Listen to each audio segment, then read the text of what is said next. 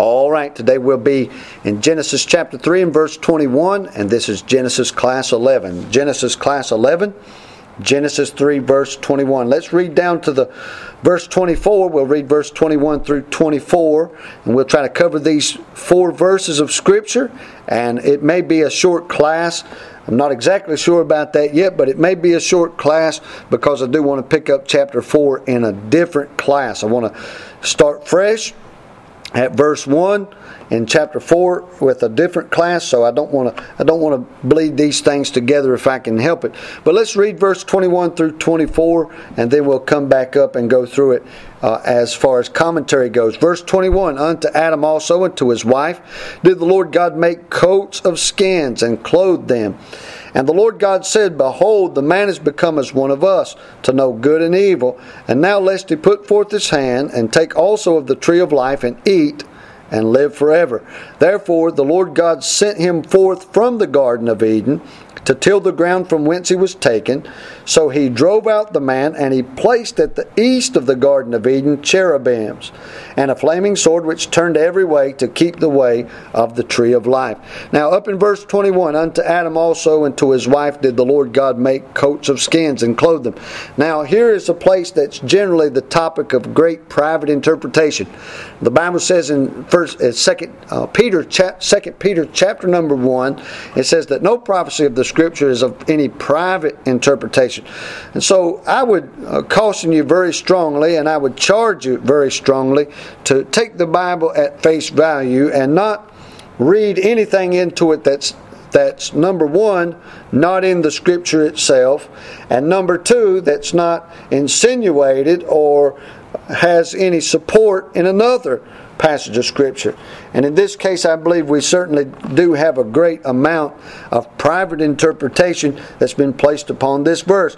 And a lot of that probably has to do with the Schofield note on the verse. The Schofield note says, the coats of skins are types of Christ made unto us righteousness, a divinely provided garment that the first sinners might be made fit for God's presence. And so that's a very great statement, and it is something that you could derive from it. You could certainly go to the New Testament, and that you could say that certainly Jesus did cover us in His blood. He covered us in His righteousness. And if you wanted to compare imputed righteousness back to these coats of skin that the Lord covered them, they covered themselves with fig leaves, and then the Lord covered them with these coats of skins. You certainly could make application. You certainly could preach that. It certainly would be a great illustration. Genesis 3:21 would make a great illustration to show the same happenstance, the same operation of God. Just like God covered Adam and Eve with coats of skin, God covered you with His righteousness. He applied His blood. He sealed you with His Spirit. He gave you His imputed righteousness. That certainly can be said.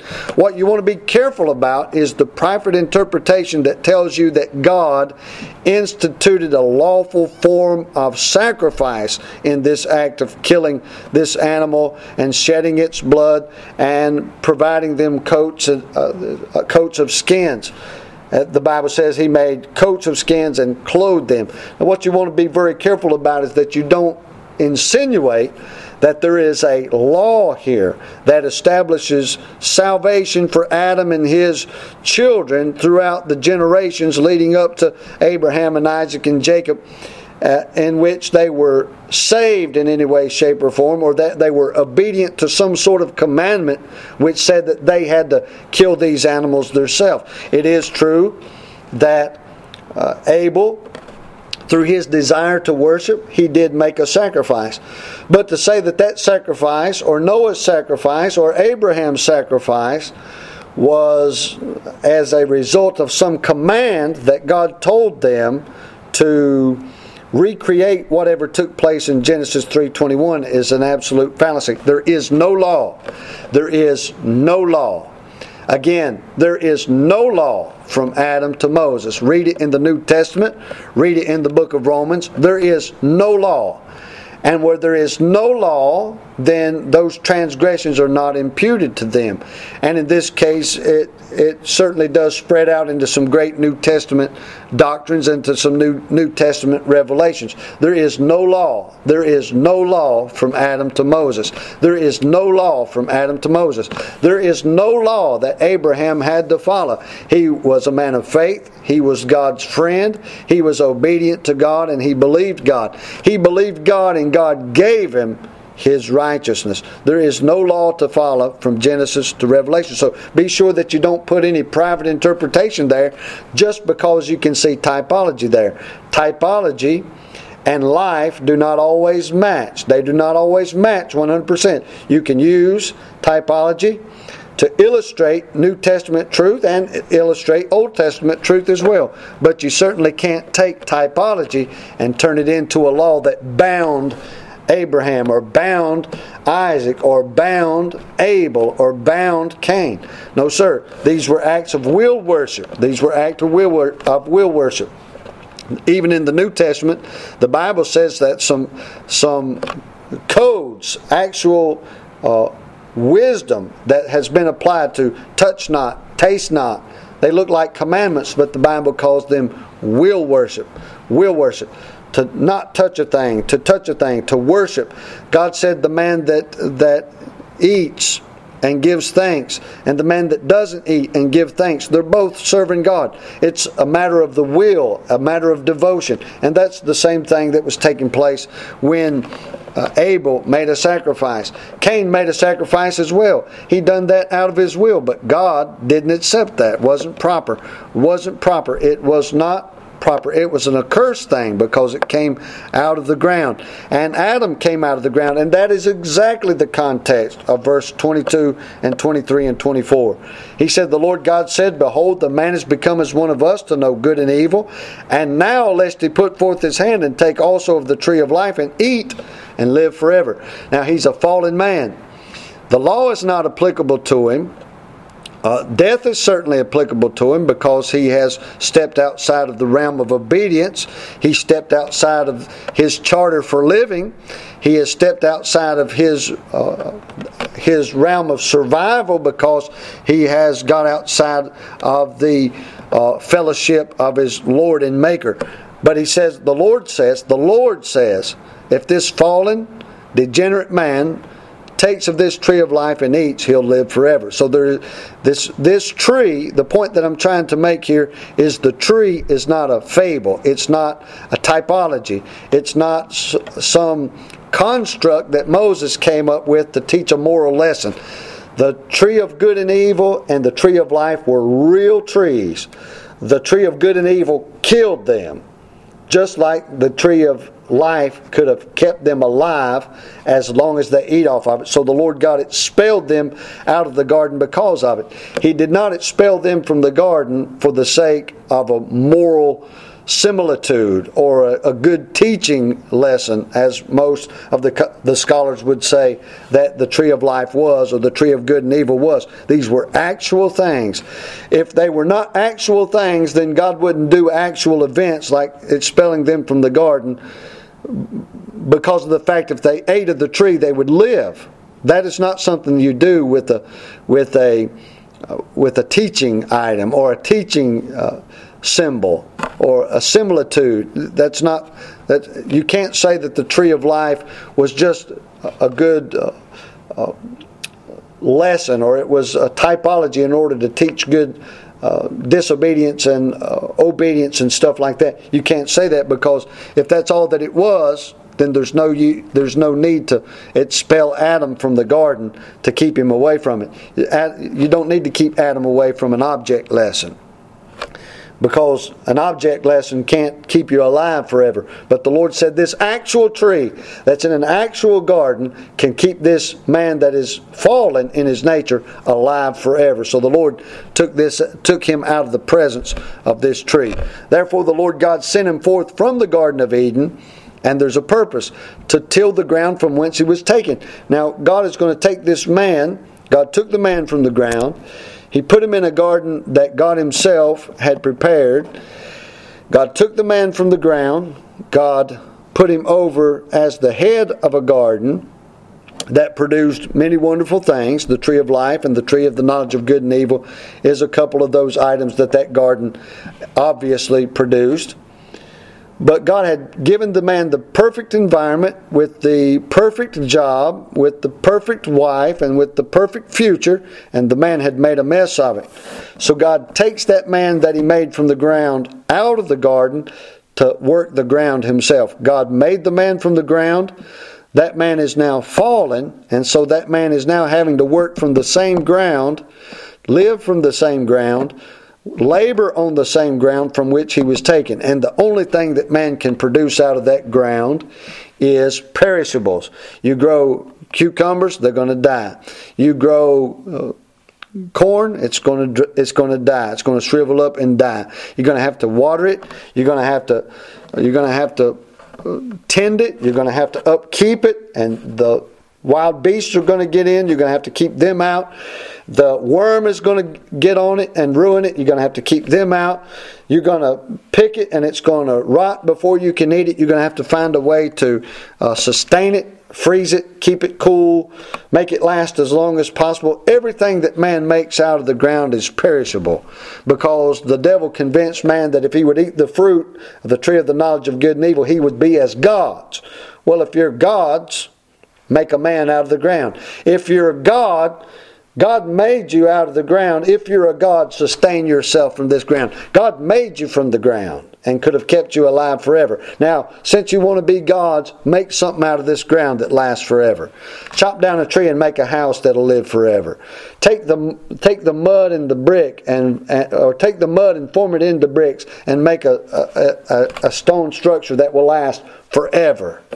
It's just not possible. It's just not possible for a man to do these things out of the ground. And one of the lessons in life, the law was our schoolmaster to bring us to Christ. That's one of the historical lessons that we learn, is that man cannot live up to God's standards. We must need Christ. We must have Christ. We must get to Christ. The law is our schoolmaster to bring us to Christ. A lesson that we learn without the law is that everything that we produce is perishable. We are not gods. We are not gods. And the only way that this world can be sustained is by God. The only way that this universe, that it spends energy with an untold number of expenditure. I couldn't imagine to tell you how much energy is expended within a 24-hour period by this universe. And here it goes on year after year and decade after decade. Those numbers cannot be numbered. And yet all that man can produce is 70 years of some grief and some happiness, and then everything that he builds falls apart and goes back to dust, and just like the man himself. And man has had the proof shown to him since the days of Adam that we are not gods. And that, just like the law is our schoolmaster to bring us to Christ, this ground that we toil from, yet we can't produce anything that's infinite from it and long-lasting from it or everlasting from it, should teach us to call on God who made us. And so that is a great lesson that's intended for us to learn here in this passage of Scripture. Therefore the Lord God sent him forth from the Garden of Eden to till the ground from whence he was taken. God took us from it. Now, as far as mankind goes, we've survived all these many years, while many of God's creations, as far as the animal kingdom goes, have gone back to dust and are with us no more. Many of God's creatures have went extinct, some by the help of man, some by nature itself. But what I'm trying to tell you is that God's preserved us in a more enclosed situation. If you boil it down to a smaller group of people, the nation of Israel has lasted all these years. They've been persecuted. They've been run from their homelands. They've failed. The world has failed to assimilate them into their own customs and cultures. Not to say that Israel's untouched by the world, or that their culture is uninfluenced by other people's cultures. It certainly is true, but yet they retain their identity to this day. They're alive and well to this day. They number as the sand of the sea, just as God promised unto this day. And in that same sense, God is the sustainer, and we should see that in the world, how we work the ground and can't produce from it, and how that God allows things to continue on, but by God's power and not by our own power. And then God is able to sustain the universe when it loses a great amount of energy every day. And it would seem that eventually these things would burn out and we would cease to exist as a universe or as a planet, as our solar system. It would seem like all those things are impossible to go on year after year, but God sustains those. Yet we're not able to sustain a patch of dirt for 60 or 70 years. Isn't that a great lesson to how much we should trust in the Lord and how much we should give Him the credit and the praise and the glory for being a sustainer of our lives, of our livelihood, of our generations, of our countries, of our children that'll carry on after us. It should be a great lesson. Then one day the Lord will come back as King of Kings and He'll restore all these things, such as the Garden of Eden. The Tree of Life will be there in the book of Revelation. God will do great things. God has done great things for man, and God will do great things for man. But He will not do that until He proves the point that He's trying to prove to Adam here. It is we that need God. We don't need ourselves to become gods. We need our God to sustain us and to guide us and to be our King and to give us our direction, just as He did when He made the earth and the heavens and man. In Genesis chapter 1, He made us all for that purpose.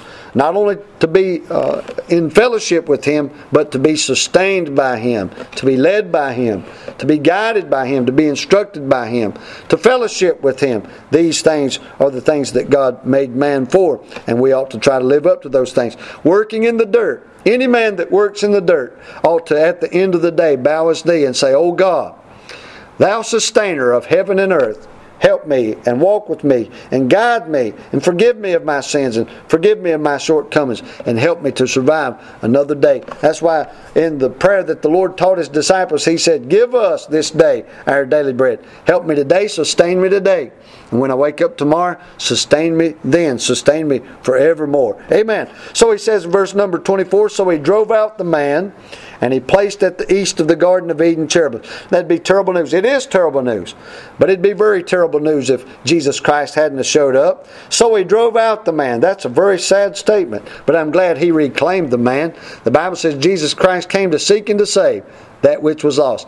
This relationship that is ruined, this relationship that is lost, this relationship that is destroyed here between Adam and God, that same relationship is restored in the Gospels when Jesus came walking among men to seek and to save that which was lost. So He drove out the man. I'm glad He regathered the man. You say, when did He do that? When He died on the cross for my sins. Isn't that a wonderful story? So He drove out the man. If that was a period and the story ended there, if death reigned supreme forever and for eternity, that'd be an awfully sad story. If we were left to our devices until the sun did run out of energy, until our planet did run out of resources, until our cosmos did turn back into the dust of time, if we were left with that, that would certainly be a terrible thing, but we weren't left with that. God drove out the man. Christ restored the man. Christ redeemed the man. Christ was the propitiation for our sins and restored our relationship with God. Isn't that a wonderful thing? So He drove out the man, and He placed at the east of the Garden of Eden cherubims and a flaming sword which turned every way to keep the way of the tree of life. Now, a lot of things could be said about that. I believe in the flood this land was destroyed. This land was hidden. Could be still there somewhere today. In my heart of hearts, I believe that the Garden of Eden is lying somewhere at the bottom of the Mediterranean. I probably couldn't prove that, but I believe that's probably so. If you look at the Garden of Eden and the rivers that flowed out of it, one flowed down to Ethiopia, and a couple of them flowed over towards the east, and one turned down towards, I think, the east, or I believe that anyway. I believe that could maybe flow the same way the Jordan River flowed. But if you look at the way those rivers flow out and where they flowed from and where they flowed to, it looks like the Garden of Eden was probably right there somewhere where the Mediterranean Sea is today. And perhaps that was created during the flood. I don't know that for sure, but it certainly does look like that to me. me, and I probably wouldn't teach that as a doctrine, but it certainly does look like that to me. It's interesting to think about. So I don't believe that anywhere on the planet today there's a cherubim standing out there. If you run across him, you write me and let me know. But at any rate, I believe that at the time of Adam, and at the time of his sons, and probably all the way up to Noah himself, you could have walked over to that place and probably saw that cherubim standing guard. I certainly do believe that, because that's what the Bible says. We're going to put this cherubim here, and he's going to turn aside any person that would try to get through to that tree of life, to keep the way of the tree of life, to keep men from getting to it. If they could have got to it, they'd lived forever, the Bible says. That's in verse number 22. So I take it at its word. It's a wonderful and a mysterious thing. Makes me wonder a little bit about what all was going on back before the flood. I certainly do know it was a lot different than it is today. But I do know this. It's not that way anymore since Noah.